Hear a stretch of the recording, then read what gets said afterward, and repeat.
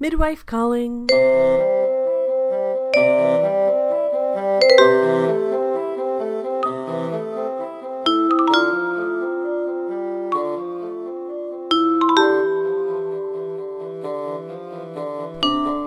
Hello and welcome to Poplar Opinion, a Call the Midwife podcast, where we are talking about every episode of Call the Midwife one by one without spoilers.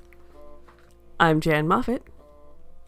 I'm Dr. Paul Moffat, not that kind of doctor, and this week we are talking about the 4th episode of Season 6 of Call the Midwife. This episode was written by Heidi Thomas and directed by James Larkin. We last saw James Larkin as a director last week. He directed the 3rd episode of this season, and the last episode Heidi Thomas is credited as the writer of is the 1st episode of this season. She, of course, created the show, and I imagine is involved in writing all the time because she's the showrunner. But this is credited as her written, and the last time that happened was the 1st episode of the season. Kind of makes sense this is the same director because it feels like it is leading out of last episode into this episode with Sheila being still in the hospital. Totally. Let's get into the recap. Mature Jenny narrates about our deepest desires as we see Sister Julienne back as head of Nonatus and Trixie restarting Keep Fit. Sheila is still in the hospital and meets a woman, Gloria, in the same situation as her. At Nonatus, Sister Julienne shares the news with Phyllis that they have funds for a new midwife. Trixie meets Marnie Wallace at her home and makes her late for court. She is deeply in debt after her husband has left. Sheila is not doing well in the hospital and the doctor is a bit dismissive of her. Fred talks about the grand opening for a park and asks Phyllis to take Patsy's place with the Cubs. Tom visits Marnie and her cousin Dot stops by. She brings a present and argues about money and helping Marnie, but it's not clear to us exactly what her help is. Sheila's bedmate Gloria is examined and the doctor considers a cervical stitch. Delia is in the room and demonstrates her knowledge. So the voiceover at the beginning is all about desires, and the specific line that I wrote down is, "Our deepest desires are never simple, but the peace we find when they are met eclipses everything." Mm-hmm. And the central way that plays out, we're already sort of seeing, we'll really see it come to fruition with Marnie in kind of the next 2 sections. But we already see, like, Marnie being conflicted about what she wants or wanting things that she feels like she can't have. Mm-hmm. And that's in her argument with Dot. Like, she wants money, but Dot's going to give her money in a way she doesn't want. So, like, she has needs and desires and they're not simple and she can't get them. She's our main mom for this episode. Mm-hmm. She is... it's clear right away that she's upset about things. As soon as Trixie comes in, she's like, I'm off to do something, and then spits out that, like, she's going to court because she's in such debt that she's being called to court. Yeah. I really like the scene at the very beginning with Dot and Marnie for the first time is, I feel like, a really good setup for Marnie's whole story, because you have, like, it's her son's birthday, but she's not getting him anything, and she's upset with Dot for bringing him things. Dot comes in and is like, they asked me to be godparent, but I said no because I don't believe in any of that stuff. And then you have this hint at, like, Dot wants to help her, but Marnie doesn't want it, and we at the beginning of the episode don't know why she wouldn't accept help from Dot. And of course, by the end of the episode, we know that she wants to buy her baby, basically. Yeah. But so it's like a nice little mystery that they've set up nicely in this first part of the episode. Of, like, what is Dot and Marnie's deal, because there's more going on than we know at this point. Exactly. I almost forgot. I don't know if I have a lot of depth to say, but I'm glad you mentioned her son's birthday. Mm-hmm. Like, do you have any... I don't know. I just want to draw attention to it, but I don't know if I have a lot to say. That, like, they're in such financial straits, she doesn't want to do anything for his birthday because she can't afford to. She doesn't want to acknowledge that the day is his birthday because he's young enough that he wouldn't know. Yes. that it's his birthday. So she's mad. I mean, we see it's not actually what the main conflict between her and Dot ends up being, but we see like another source of like Dot comes in giving presents, preparing, giving the son, I don't know, I don't remember his name, I didn't write it down. Do you? I want to say David, but I can't remember either. Anyway, giving him expectations that Marnie can't meet. Mm-hmm. And there's like the selling the baby aspect of it is more pointed, but it's also in terms of the theme of like desires and whether they're met. She's upset with Dot for giving her son a present because if he knows that it's his birthday, he'll have desires that she can't meet. Yeah, exactly. Right. Speaking of our deepest desires, Sister Julienne is back in charge. Yes. That's my deepest desire on this show. Yes, very happy to see her back in charge.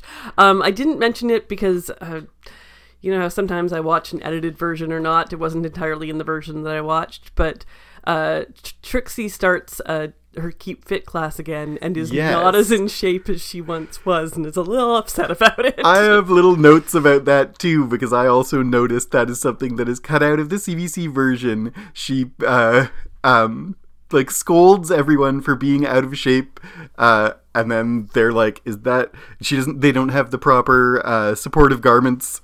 And then someone's like, "Is that why you're out of breath?" Trixie's like, "No, shut up." Exactly. She hasn't been exercising at all in South Africa. There's a little quip about, like, did you do any exercise in South Africa? Well, I was very busy. Did you do... Phyllis talking to her. Did you do any exercise on the boat? I played giant chess. And it's, like, it's all silliness. There's two things to mention. I'm glad you brought it up. One is just more silliness, but, like, I just have to mention that... in that cutscene, Trixie praises Barbara for her confident bust projection. It's true. Which is very funny. But then the other thing is it's kind of plot relevant because the reason she begs Marnie to let her stay and makes Marnie late is because Trixie, out of shape, doesn't want to be biking back and forth. She's all out of breath. Mm-hmm. And so it is a little tied to, like...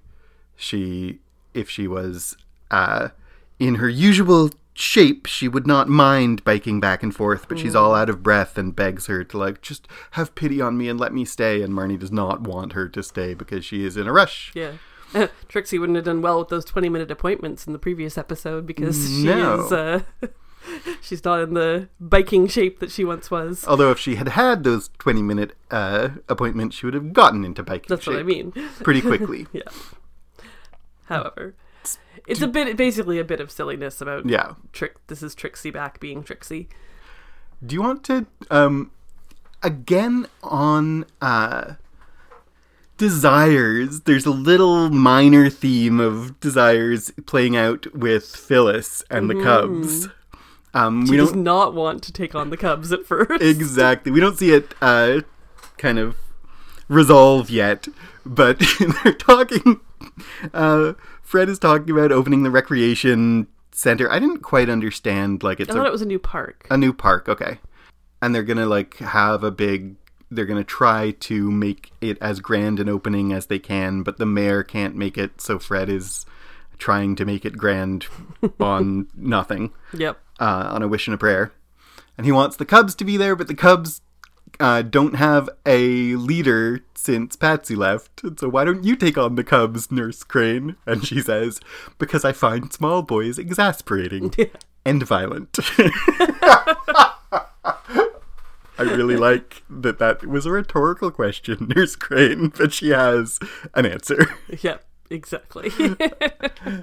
So lastly, we have Sheila still in the hospital. So this is a continuation from last episode. She went to the hospital with bleeding. She's still there this entire episode. She has right next to her, I called her bedmate for lack of a better Yeah, they're term. Not in the same bed, but they're not in next the same to bed, each other. but they're right next to each other on Bed the neighbor. ward. Yeah.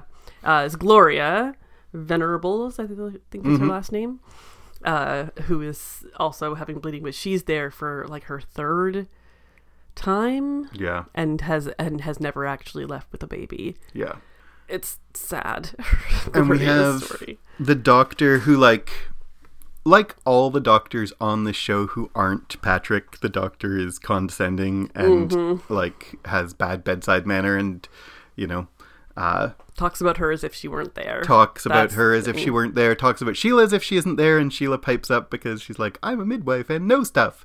And then she talks about Gloria as if she isn't there. But he suggests a surgery that is going to correct her why she keeps having miscarriages is a physical issue that he thinks they can correct with surgery.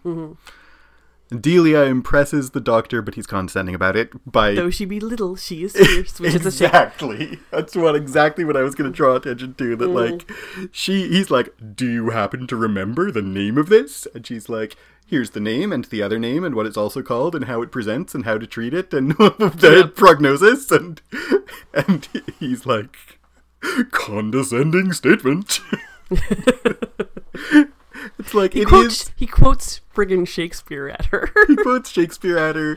Though she be but little, she is fierce. I think these little moments of character from minor characters. I think in his mind, he's impressed and gives her a compliment. Oh, absolutely, absolutely. That is a strong compliment from him in his own mind. You can see on Delia's face that she's like, thanks. Yeah. You said last, I meant to mention it with Marnie, but Marnie's on her own because her husband left. I didn't catch. Do you know, is there any more detail than No, other than he left her. He left her. He's a jerk. The other just thing to mention about her and her situation and her husband is a little detail that she doesn't have any money because one of the reasons she has no money is because she doesn't have a bank account. And she doesn't have a bank account, she says, because her husband wouldn't give her permission. Yeah. So I didn't want that to go by without mentioning it. That her husband left and abandoned her, but also even when they were together, both her situation and also just the 60s and... Yeah, it isn't like he wouldn't let her have a bank account. In these days, if someone is you can't have a bank account, you'd have to be okay, I won't. She can't have a bank account, and that's legal for him to just say that, and for her to then not have a bank account. Him not giving her permission is him being controlling, but it's not he wouldn't give me permission to brush my hair. It's legally I can't have one because he has to sign off on it. Yeah, exactly. So and if they're not properly divorced, he still has to. Yeah. So I just wanted to really mention that. But yeah. 1 second for the cervical stitch. I wanted to just do a side note that my maternal grandmother had that. Oh, really? She had, my mom comes from a family of 5 kids, and her youngest sibling, my grandma had 3 miscarriages between the second youngest and the youngest, and had to have a surgical stitch, and that's how the youngest was born. So I was very familiar with this idea and this concept, and it's it's why I have my Aunt Anne. Wow. Sheila and Patrick cry about their worries, and later Sheila and Gloria discuss feeling their babies move. But Sheila hasn't felt hers yet. Tom helps Marnie by finding care for her children, but she's received an eviction notice. Marnie visits her cousin Dot about her offer, and it becomes clear that she wants Marnie's baby as her own, and Marnie agrees to it. Trixie and Sister Julienne discuss the potential new midwife and Sister Mary Cynthia's health and her location. Tom finds Marnie in the church, and she confesses what she's done. Later, Tom shares with the nuns and midwives that he's adopted himself. Dot's husband arrives, pays Marnie's rent, and provides new flooring and a mattress. Marnie goes into labor while they are there and struggles to push and needs forceps for her difficult birth. Her baby boy arrives, and Marnie insists that he goes to Dot immediately and does not hold him. Meanwhile, Timothy is upset about being shielded from the news, so he visits Sheila alone. Delia lets him in. Later, he comes home to have his first beer with his father, and they play darts. Marnie refuses to see her baby and wants him christened first thing in the morning. Tom comes to do so, and Marnie finally holds him, having him baptized as Andrew Thomas, as Dot does not believe in God. Lastly, she gives him a hanky, and Tom tucks in with the child as he leaves with Dot and her husband Eugene. Shall we talk about the Turners first? Yes. Sheila and the ward, and Sheila and Gloria and all of that. In the section you just recapped, not a lot progresses with that. They're bonding. Mm-hmm. They're talking about pregnancy. Sheila has been a midwife for years but has never been pregnant, so she knows exactly what it feels like to hear. Like they talk about hearing the heartbeat, and Sheila has heard many a heartbeat. Gloria is telling her what the heartbeat sounds like. Yeah. And Sheila has heard many a heartbeat, but never her own baby. Mm-hmm. And so they're just like little moments of them bonding. Gloria's so full of hope. Mm-hmm. And in this section too, like Gloria, a little bit of, am I going to get the surgery? What's happening with this? And no answers. They don't tell her at all. There is a nurse that we haven't mentioned yet throughout this episode. I did not write down her name. Nurse Douglas. Sister Douglas. Sister Douglas, of course, because they're called sisters. All sisters. They're not, even if they're not nuns. Yeah, they're not nuns, but they're sisters. Who is Caribbean and part of... we'll talk about this in the future and call the midwife, but there was a flood of Caribbean immigration in the 60s and 70s in the UK, sometimes called the Windrush generation. And this would be part of that, and that's kind of starting to flesh out a little bit more about the 60s in Poplar, in London, what kind of people you might meet are changing. And then also, I like her a lot. Yeah, this nurse, she's so likable. She's the kind of nurse we meet again and again who's like, she's full of stern stuff, but she's got a heart of gold. And yes, that's the kind of nurse that we love. It's, again, with like little details of background or side characters, because she's not on screen very much, but she makes a big impression. I think it is... largely the actress is great. Like, she just has so much screen presence. But also this nurse is very we saw her in the last section you recapped carrying wheeling Sheila to the bathroom, and Sheila's like, oh, I wish you didn't have to do this. I'm a nurse and I know it's not really part of your job. And Sister Douglas is like, if you don't want to use the bedpan, you gotta go somewhere else. Don't worry yourself. It'll make you worse. It's my order. Yep. No worrying yourself. I'm taking care of it. So, very kind of that, stern kindness. Exactly. But the thing I really wanted to talk about the Turners with is Timothy and Dr. Turner. We see a little bit of Sheila and Patrick, not really talking about the problems. And then Patrick comes home to Timothy and Angela and is all very ho ho jovial, let's all play a game. What exactly does he say? Yeah. And Timothy is like, you don't have to act like everything's fine. And then they talk a little after Angela's in bed about it makes sense to shield Angela maybe, but you can't shield me. I'm too smart and old. We saw that in the previous episode, or was it the 2 episodes ago, where Timothy knows that Sheila is pregnant before they tell him. Yeah, exactly. That we've been seeding already that Timothy is observant and smart, and shielding him is pointless. Even shielding him from good news. He's too observant and insightful. And he's like, maybe if I could go to the pub with you, I could. Yeah, let's talk let's talk at the pub like men. And I'm like, how old are you, kid? 15. He's the same age as our oldest kid. He is the same age as our oldest. He goes and visits Sheila because Patrick gets called away to Marnie. But Patrick gets called away and can't visit Sheila in the hospital, and Timothy tells Delia, my mother won't have any visitors if I don't come, but I'm not allowed in because I'm too young. So it's again like he is taking on adult roles. He wants adult responsibilities. He wants adult information. And he goes and Sheila and Timothy have this conversation about Patrick. Sheila says about Patrick, he's a man. He doesn't find it easy to talk about his feelings. I found that conversation just so interesting between Sheila and Timothy. Because, like, chronologically, Timothy is a textbook baby boomer by age. True story. But he's almost Gen X in his sensibilities.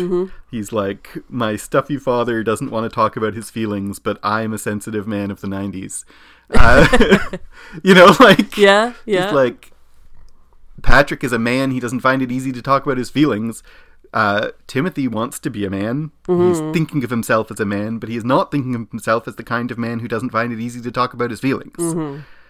He's going to visit Sheila. Like we see a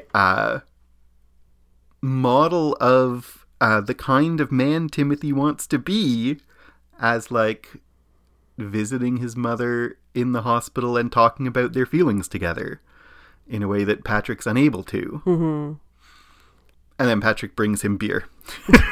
Because Patrick, although he is chronologically whatever, the greatest generation, whatever is that what they're called? Silent, maybe. The silent generation. He acts like a boomer. Yeah. Because he's like, let's just have a beer and play darts. Stifle those feelings, Timothy. And Timothy has a beer and they play darts, and that's the, like, it's a sweet moment, but it's also like, make sure you don't talk about those feelings, kid. They do, though. They talk about the feelings. They do talk about them. It's a catalyst for them talking about their feelings. It is. And I like it. I do like it a lot, actually. The other thing about the, like, talking about his feelings and worries is Sheila tells Timothy that because Patrick's a doctor, he knows everything that might go wrong, which makes it extra hard for him to talk about it. Yeah, exactly. And what Patrick tells Timothy, which I think is also true, is that, like, I'm not hiding anything from you, we just don't know anything. So there's nothing to tell. And he doesn't want to talk about his worries because he doesn't want to burden Timothy, and he also doesn't want to get carried away with them himself. Yeah. And he doesn't have any facts to share with Timothy because they're just waiting to see. Is this a little bit relatable in having a 15-year-old and not wanting to share all of the unhappy things that are going on in your life until things are a little more resolved? It's a little bit relatable to our life, and understandable that 15-year-olds can act like such little adults, but also are emotionally not prepared to deal with all the ups and downs of life. I don't know if it is a good habit or a bad habit. I know that our 15-year-old doesn't like it, but I tend to only tell her problems after they've been solved. Yeah. And kind of like Timothy, she wants to know what's going on. We have, let's talk a little bit before we get to Marnie and the major plot of this section. Let's talk about the other little threads, like Phyllis taking over the Boy Scouts. She needs a whistle. At the beginning of this section, she's picking out whistles. I love it. You didn't recap it, but she picks the one that makes a baby cry. She blows how it's directed. She blows a whistle, and then she takes another one and she blows it, and then she takes another one and she blows it, and a baby starts crying, and she's like, oh, that one.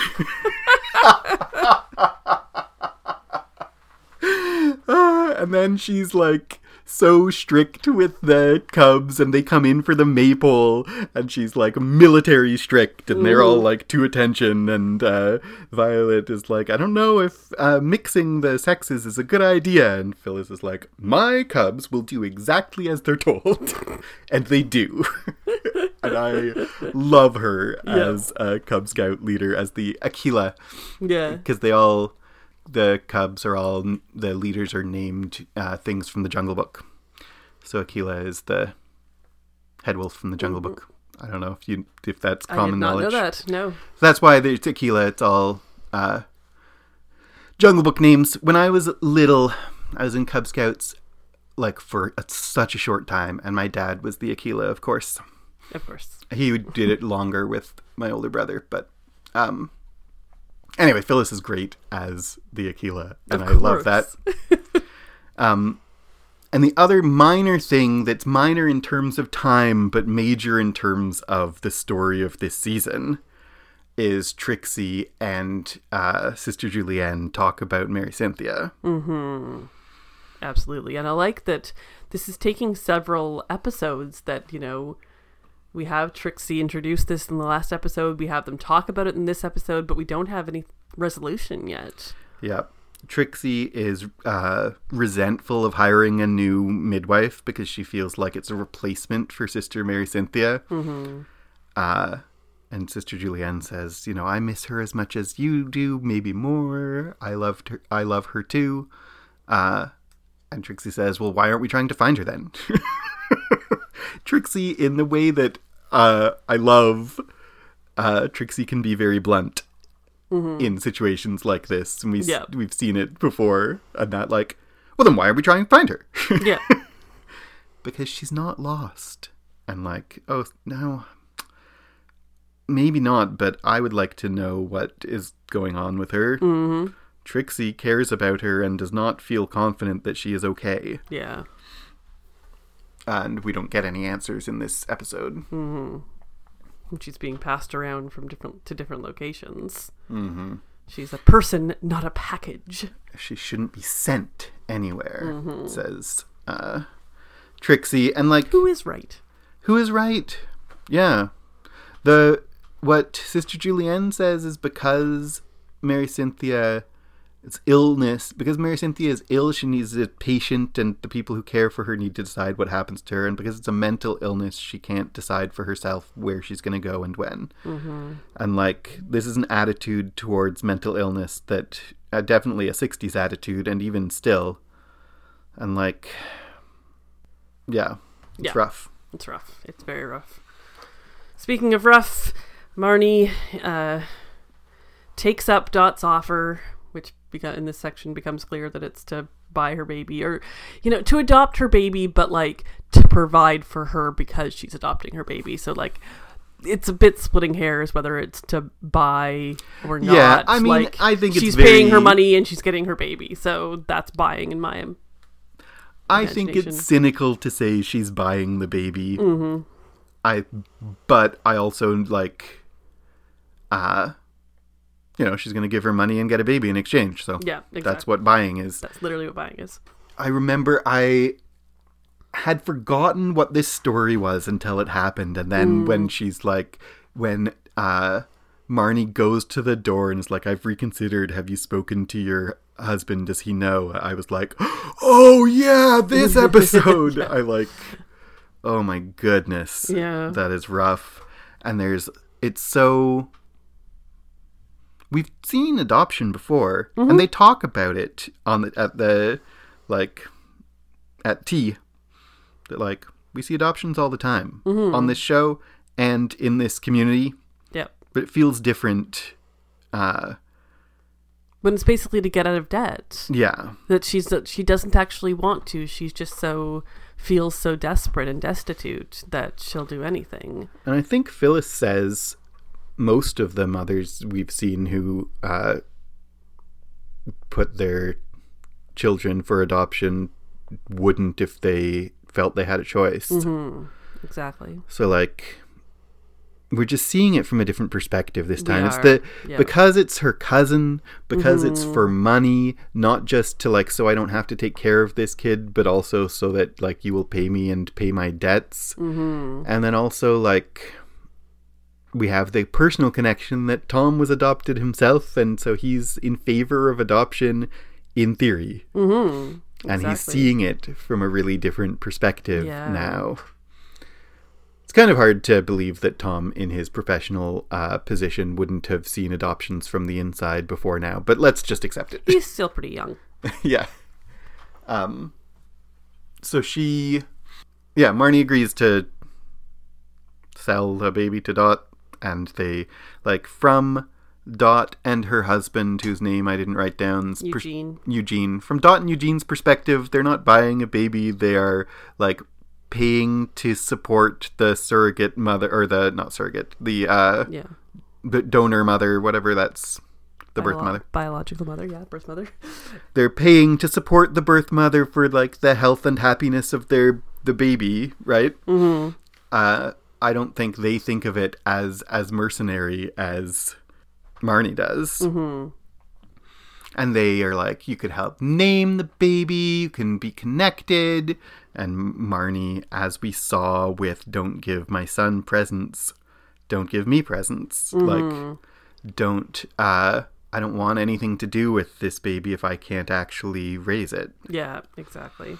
It's the exact same attitude playing out with different stakes. Mm-hmm. Of like, all or nothing. All or nothing. I don't want to see it. I don't want to be involved in naming it.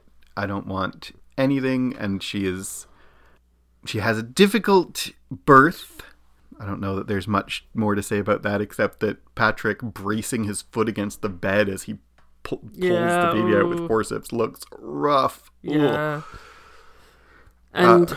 And it is tied into, as we talk about on this show, the holistic health is her emotional state, and her giving birth is a result of her emotional, like, her difficult birth is a result of her emotional state. And, like, it's not magic that she doesn't want to give birth, therefore she struggles to it, but it can affect a birth if the mother is in a bad emotional state. There's whole theories about, like, the emotional state of the mother having an effect on all kinds of things, but including the speed of the speed and ease of the birth. And there's whole theories that, you will know from the inside a lot more than I will, but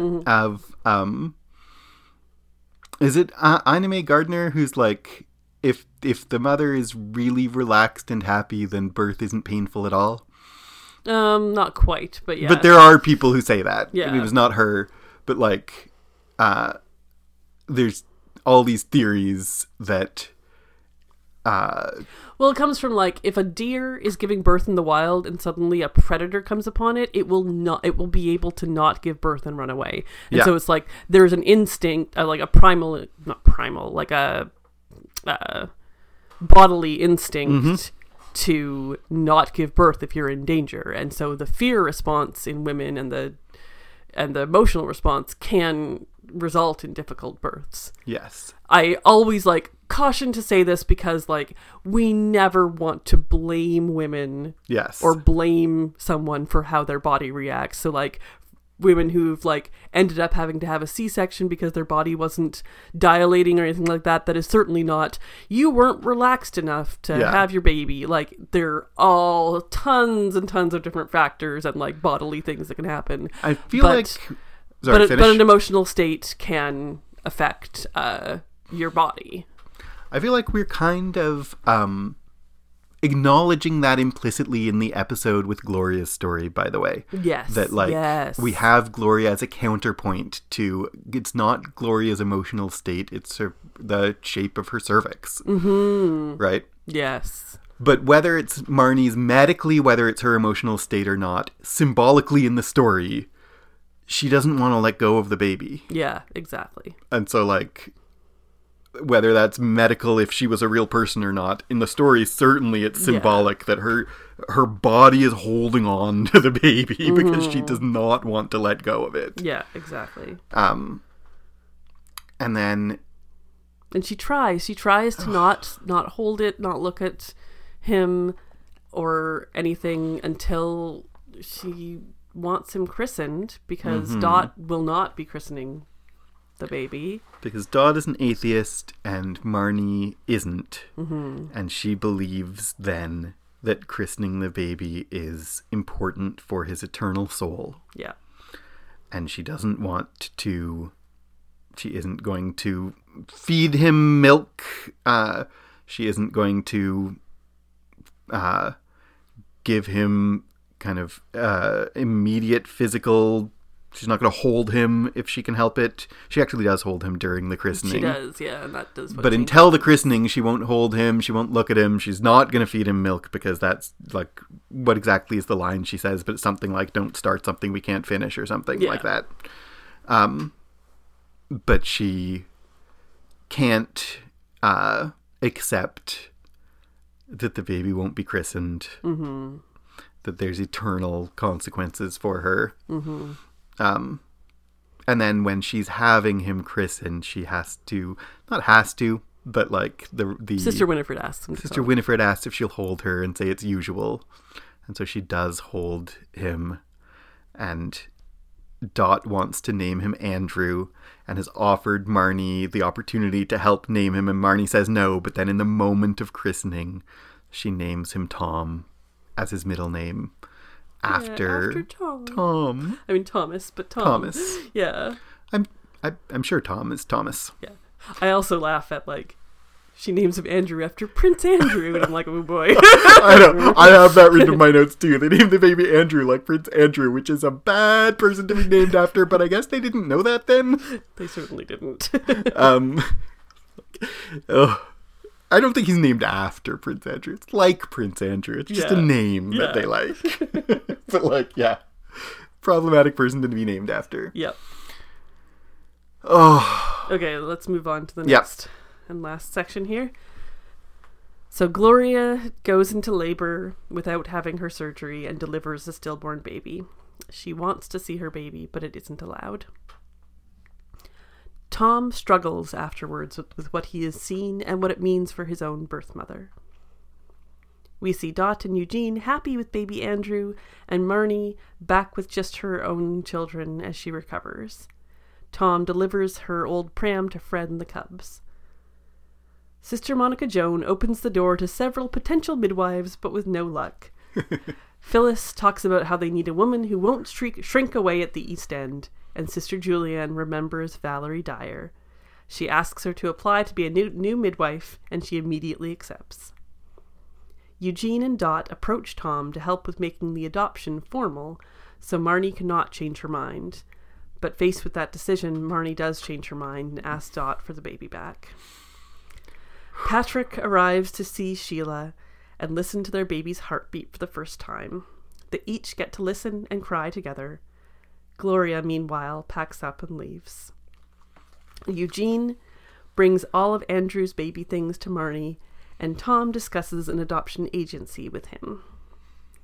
Valerie is hired as the new midwife, and mature Jenny narrates as we see the opening of Poplar's new park, with Phyllis as the head of the Cubs, and the Turners come home from the hospital. So where do you want to start? Oof. Okay, let's not start with Marnie. Let's save her to the end. Gloria. Oh, let's start with the light story. Let's start Gloria. with not light story, but like let's just finish up with Gloria delivers a stillborn baby. She doesn't get the surgery. They say she's going to get it, and she doesn't get it in time. She's supposed to have it the next morning, right? Yeah. She finds blood in her bed, and she's like, "But I was going to have the surgery tomorrow morning or later today." Yeah. It's like she is just this through the whole episode. She is this like shimmering bundle of hope. Mm-hmm. I'm glad what you said about her having hope and not getting her baby, and Marnie having no hope and getting hers, because I did question, like, why did you introduce this other character as a counterpoint to Sheila, just to have her like have all this hope and then lose her baby and doesn't even get the surgery they talk about? Like, it was so heartbreaking, and why was she included? But I see what her now, as you say, she's a counterpoint to Marnie. She is the opposite of her, and she also now has the language to ask for, if she gets pregnant again. Yes. She has the language to ask for that cervical stitch early, Yeah. and to not take no for an answer. Yeah. Potentially. Her story ends with, as you said, Sheila and Patrick listening to the heartbeat while she packs up. But her last thing she says to Sheila I've got this idea in my head that next year or the year after it'll be a lovely sunny day and I'll be down at Crisp Street Market pushing a pram. And somewhere near the flower stall I'll look up and see you pushing a pram. Mm-hmm. And we'll smile and we'll pass the time of day. Yeah. And she, after this, like, she is so devastated. Oh, and they don't let her see. This is a thing that happened so much up until quite recently, to be honest, of not allowing women to see their stillborn babies. And I think recently it has really come, like, psychologically it's better to see and to have a chance to say goodbye, even if it doesn't look nice and isn't. Yeah. And it's another counterpoint. I mean, clear counterpoint to Marnie, who doesn't want to see the baby that's there, and Gloria wants to see the baby that she can't. She isn't allowed to. Mm-hmm. And Sister Douglas, who I like so much, says, it's better. Mm-hmm. Believe me. Just trust me. I know you want to, but it's better not to. And Yeah. she has the attitude of Marnie. Yeah. And that really was the belief back Don't- then. Don't reach for things you can't have, Mm-hmm. is the attitude behind it. The same as Marnie's why she doesn't want to see her baby. That's put in the perspective of Sister Douglas, who also, though, who also says to Gloria, you can cry if you want to. There will be better days than this. Mm-hmm. After being like so crushed by her hopes being crushed for the third time, she ends with like building up her hope again. Mm-hmm. We'll see each other in the flower market. There will be better days than this. I really hope so for her, because it was awful. Do you want to talk about move the montage of nurse midwives? Let's move on to something much happier, which is Sister Monica Joan having to open the door for all of these midwives in like half a second for each of them. Yeah. And somehow that, like, it shows that they're not acceptable for Nonatus. Like, one is smoking. Like, Trixie smokes. I know, but not like But that. not like that. And one is scowling, and lots of them are, like, obviously too flighty. And, like, The one who's like showing off her pearls during the interview, and Yeah. we are meant to be like, oh, unsuitable. so funny how, like, as if Trixie was any different than some of these people at first, or as if, like, even Jenny had no idea what she was getting into. And they it's talk also- about, like, and- Sister Julianne talks to Phyllis about that like, all our midwives are fish out of water, or out to sea, and Phyllis says, yeah, but all the more reason why they need to be ready. Yeah, exactly. Phil, the two things that, like, here's all the list of candidates. Are there any that we can dismiss without even seeing them? And Phyllis is like, well, this one's a man, so no. Male midwives do not exist. In, like, just to, what Phyllis says, to make it really clear, there is clearly a, like, out-of-hand prejudice, but also not a prejudice. It's also like they're not allowed to be midwives. So like we can't hire a man no matter how skilled he is, because he cannot practice as a midwife. It's not allowed. Yeah, and can't live in the nunnery. Yeah, That's just the way there's it all is. kinds of practical things, but specifically he can't be licensed as a midwife no matter how good a nurse he is. Mm-hmm. And then she also, as bad as a man, is an American. No explanation for why that would be. No. Just no. it's obvious. It doesn't Can't- need explained. cannot That have is an American. obvious. I love. It is even to Phyllis. It is even more obvious that you can't have an American than it is that you can't have a man. Yep. Having a man there's like, well, here's why. But having an American, obviously. Yep. And then all the unacceptable nurse midwife candidates is a funny little montage. But Phyllis makes it about class. Mm-hmm. I think appropriately. Yeah. Like nursing, what she says is, nursing treats young working class girls the way the world treats women. Mm-hmm. They're all over them when there's a war on. Afterwards, nobody wants to know. Yeah. Which is something we've heard from Phyllis before. During the war, they gave us freedoms, and then it's back in your box. Yep, exactly. And don't say boo. Yeah. And And so that immediately, of course, makes Sister Julienne think of Val, who was the nurse who helped Sheila during that explosion a couple of episodes ago. And when we were recording that episode, you and I knew that Val was coming back and was going to be a new midwife, but we had to pretend we didn't know. That was kind of fun. Yeah. And also but like, of course, Val! Of course, we remembered her when we saw her in that episode a couple of episodes ago, and we're glad to see her. And it's, not being English, like I'm intellectually aware of like the whole accent thing, and class and whatever, but I had not really noticed, or it had gone to the back of my mind instead of the front until Phyllis puts it in the front again, that all the nuns and midwives are, except Sister Evangelina, who's gone, are middle or upper class. Yeah. And they're in a working class neighborhood. Mm-hmm. And so, like, all the ones we already have posh accents. Yeah.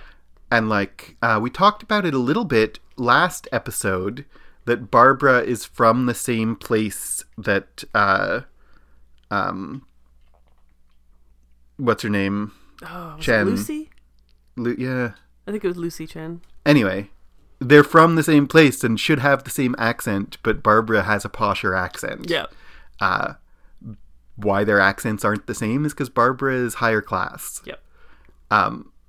But Val is from Poplar and has a Poplar accent. She sounds like Fred. She sounds like Fred, and that's why she doesn't get the midwife journal or whatever it is that they advertised in, because she's not actively looking for midwifing, because midwives and nurses are upper class. Yeah. And we don't quite spell out that Val hasn't been looking because she has assumed that there isn't work for her. But Phyllis basically does. Mm-hmm. That, like, Val wouldn't have been looking because nursing treats young working class girls like the world treats women. Yeah.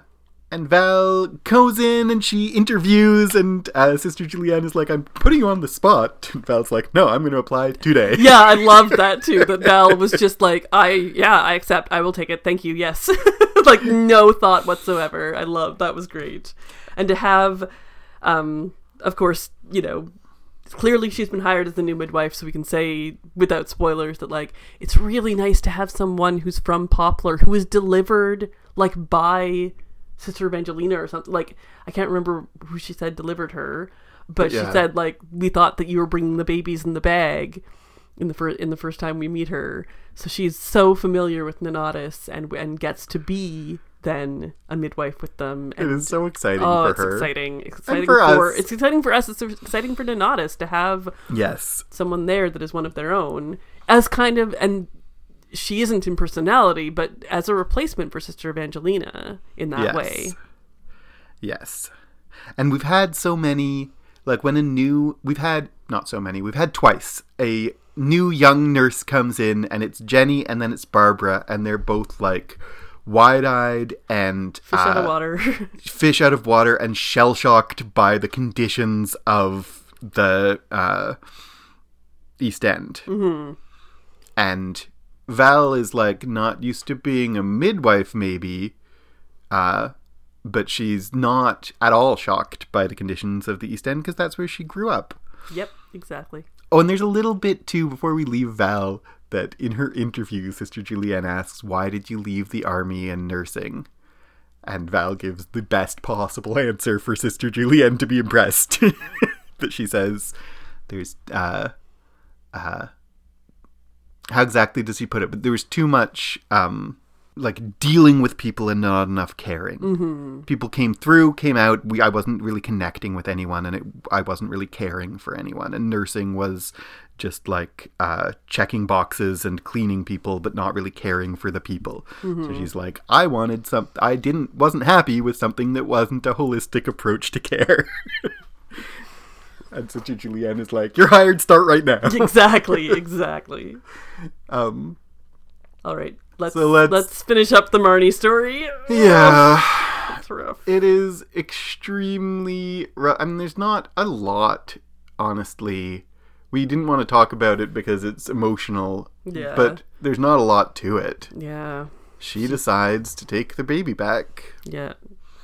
She, They ask for a form. I think they catch on to the unhappiness with the whole situation, and so they think, well, let's make this adoption formal so that she can't take it back. And then as soon as they try to do that, she's like, no, I do want the baby back. I want my son. And there's practical things that we don't get to, and I'm glad we don't. That I guess the Dot and Eugene are just out the money for the floor and mattress, and the debt. And the debt. There was a line early on that I didn't draw attention to, and I will now, which is that Eugene comes and writes the check to her landlord, and is like, he was our landlord and he was terrible, and it gives me some pleasure to write with my gold pen or whatever he has, write the check. And Marnie is just like, yeah, that's great. They're so well-meaning. Dot and Eugene are very well-meaning, but just oblivious to her actual trouble. I just feel like they're he's happy to be doing this. He's commenting about this, and it's not a bad comment, but it's really just blind, not, because the subtext is it is so satisfying not to be in the situation where I'm under the power of this man who you are still under the power of. Exactly. So, I can come back and rub my success in his face. You are where I was before I got to come back. Mm-hmm. And, they're so well-meaning. They're so, I don't see... They are very upset to give Andrew back. Yes. But I don't see any resentment or bitterness actually about the money. No, which is weird to me. But I think it's they're sincere and generous. Yeah. And I don't think Marnie, it was, but I think Dot and Eugene both just framed it within their heads not as a quid pro quo strings attached, but as you're generous and I'm generous and we're family and I want to support you because you're the mother of the baby I'm adopting. And it's not they don't think of it as I'll pay you this money for the baby. Mm-hmm. They think of it as you're having a baby that we're going to care for, and you can have anything we want and we'll help you in every way we can. And then when she takes the baby back, they're heartbroken, but that money wasn't with strings attached actually in their minds. But it must have been because they wouldn't give the money without the baby to begin with. Yeah. I agree with you. That's what the show says to us. I feel like I'm calling bullcrap on this a little bit, that they wouldn't. They're that she's okay now, that she can now have her 3 kids and not still go into debt and end up in the exact same situation she was in 6 months from now. That I absolutely do think is they make it seem oh yay, it's all solved, and it's not solved. Super not. The position that the problems that put her in this position in the first place, none of them are solved at all. Yeah. Except an immediate stay of execution because her debts are paid for now, but they're just going to get back because she doesn't even have a bank account. Though I suppose the whole thing at the very beginning was, you didn't ask for help from anyone, and we're here to help you now. And so Tom is stepping in to help, and he's not going to stop that. He finds the kids' care that she wasn't finding and stuff like that. True. So there is that. Speaking of Tom. Yes, exactly. What were you going to say? Just that Tom is working out his feelings on being adopted, and it literally hadn't occurred to him that there was that his birth mother would have felt this way. He was just kind of I was raised by my adoptive parents who were loving and generous, and I now get to, and I had new parents and it was fine. And she didn't want me, and now it's realizing that maybe I had a birth mother who actually wanted me. And And he's not Yeah. like she didn't want me, and that isn't heartbreaking, and I'm not resentful, and I don't feel unwanted because someone did want me. But the position of like she wanted me and was devastated to give me up has never occurred to him. Yeah, exactly. He specifically says there are no photographs of me as a child. I didn't think I minded, but now suddenly I find that I do. Yeah. And he just like, I really like all this, that he thinks of himself differently. And then the end of this little story is him talking to Eugene about, like, Eugene says, I maybe caused all of this myself because I said I didn't want a stranger's baby. Yeah. And he doesn't actually explicitly put into words, but he all but does, like, now I want any baby. And Tom says, well, let's, when there's been a little time and you're not so heartbroken, let's go through, I'll help you find the papers and you can go through an adoption process, which also is like, it's partly Eugene and Dot, but Eugene is the person we see as like, I now want a baby no matter who it is. Yeah. And also we end the whole story with Tom thinking differently about his childhood. There are no photographs of me. I didn't think I minded. And then he ends with like, let's make an adoption happen again. Yeah, exactly. Right? So we're like, Marnie takes the baby back, but we are ending the episode firmly on pro-adoption. Yes. True story. Uh, The last little like vignette at the end is all the yes. Mature Jenny narrating over everything, and Phyllis is the head of the Cubs, and we didn't talk about it, but like Eugene gives Fred the pram because Fred has arranged like a pram derby. Yes. To kick as part of the festivities. Yeah. Tom gives him the pram. Oh, Tom gives him the pram. Yeah. So that's like ties it all in, and we see that opening ceremonies and Phyllis as the head of the Cubs being the best. Yeah. Did we have any doubt that Phyllis could No. head up the Cubs? She's perfect for it. Exactly. She is the least nonsense of any no-nonsense person we've seen. Yeah. There's a lot of no-nonsense people on this show. Phyllis is maybe the least nonsense. True story. So, bringing it to an end, what was your favorite part of this episode? Oh. Yeah, exactly. I'm gonna go silliness and say my favorite part is Phyllis as the head of the Cubs, particularly the moment of her, like, all of it I really enjoy. The two, if I have to pick, it's a toss-up between the like, why don't you take over because I don't like boys, Yeah. and her choosing the whistle that makes a baby cry. I think that's my favorite part, is her choosing a whistle that makes a baby cry. What is your favorite part? Maybe I'll go with Valerie Dyer being hired as midwife. I think that is the moment where I think the actual moment is Sister Julienne kind of getting a look on her face of like, oh, I know who to go and get. Is like, yay! And maybe that's a little bit cheating because I'm excited for the future with Valerie, but whatever. I don't remember, like, tell us if you are watching this for the first time, because I don't remember my experience watching it for the first time.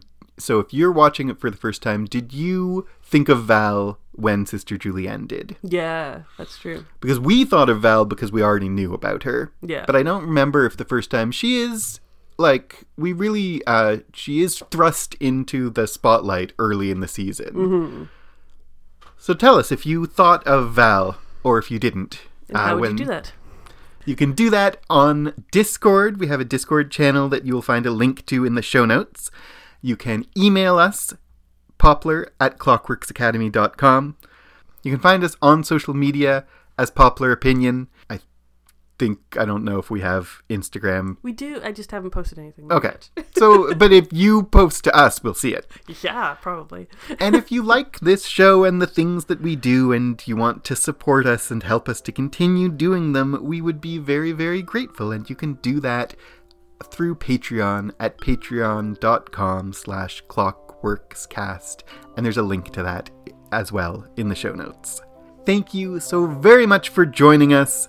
I have been Dr. Paul Moffat. And I'm Jan Moffat, and that's just my popular opinion.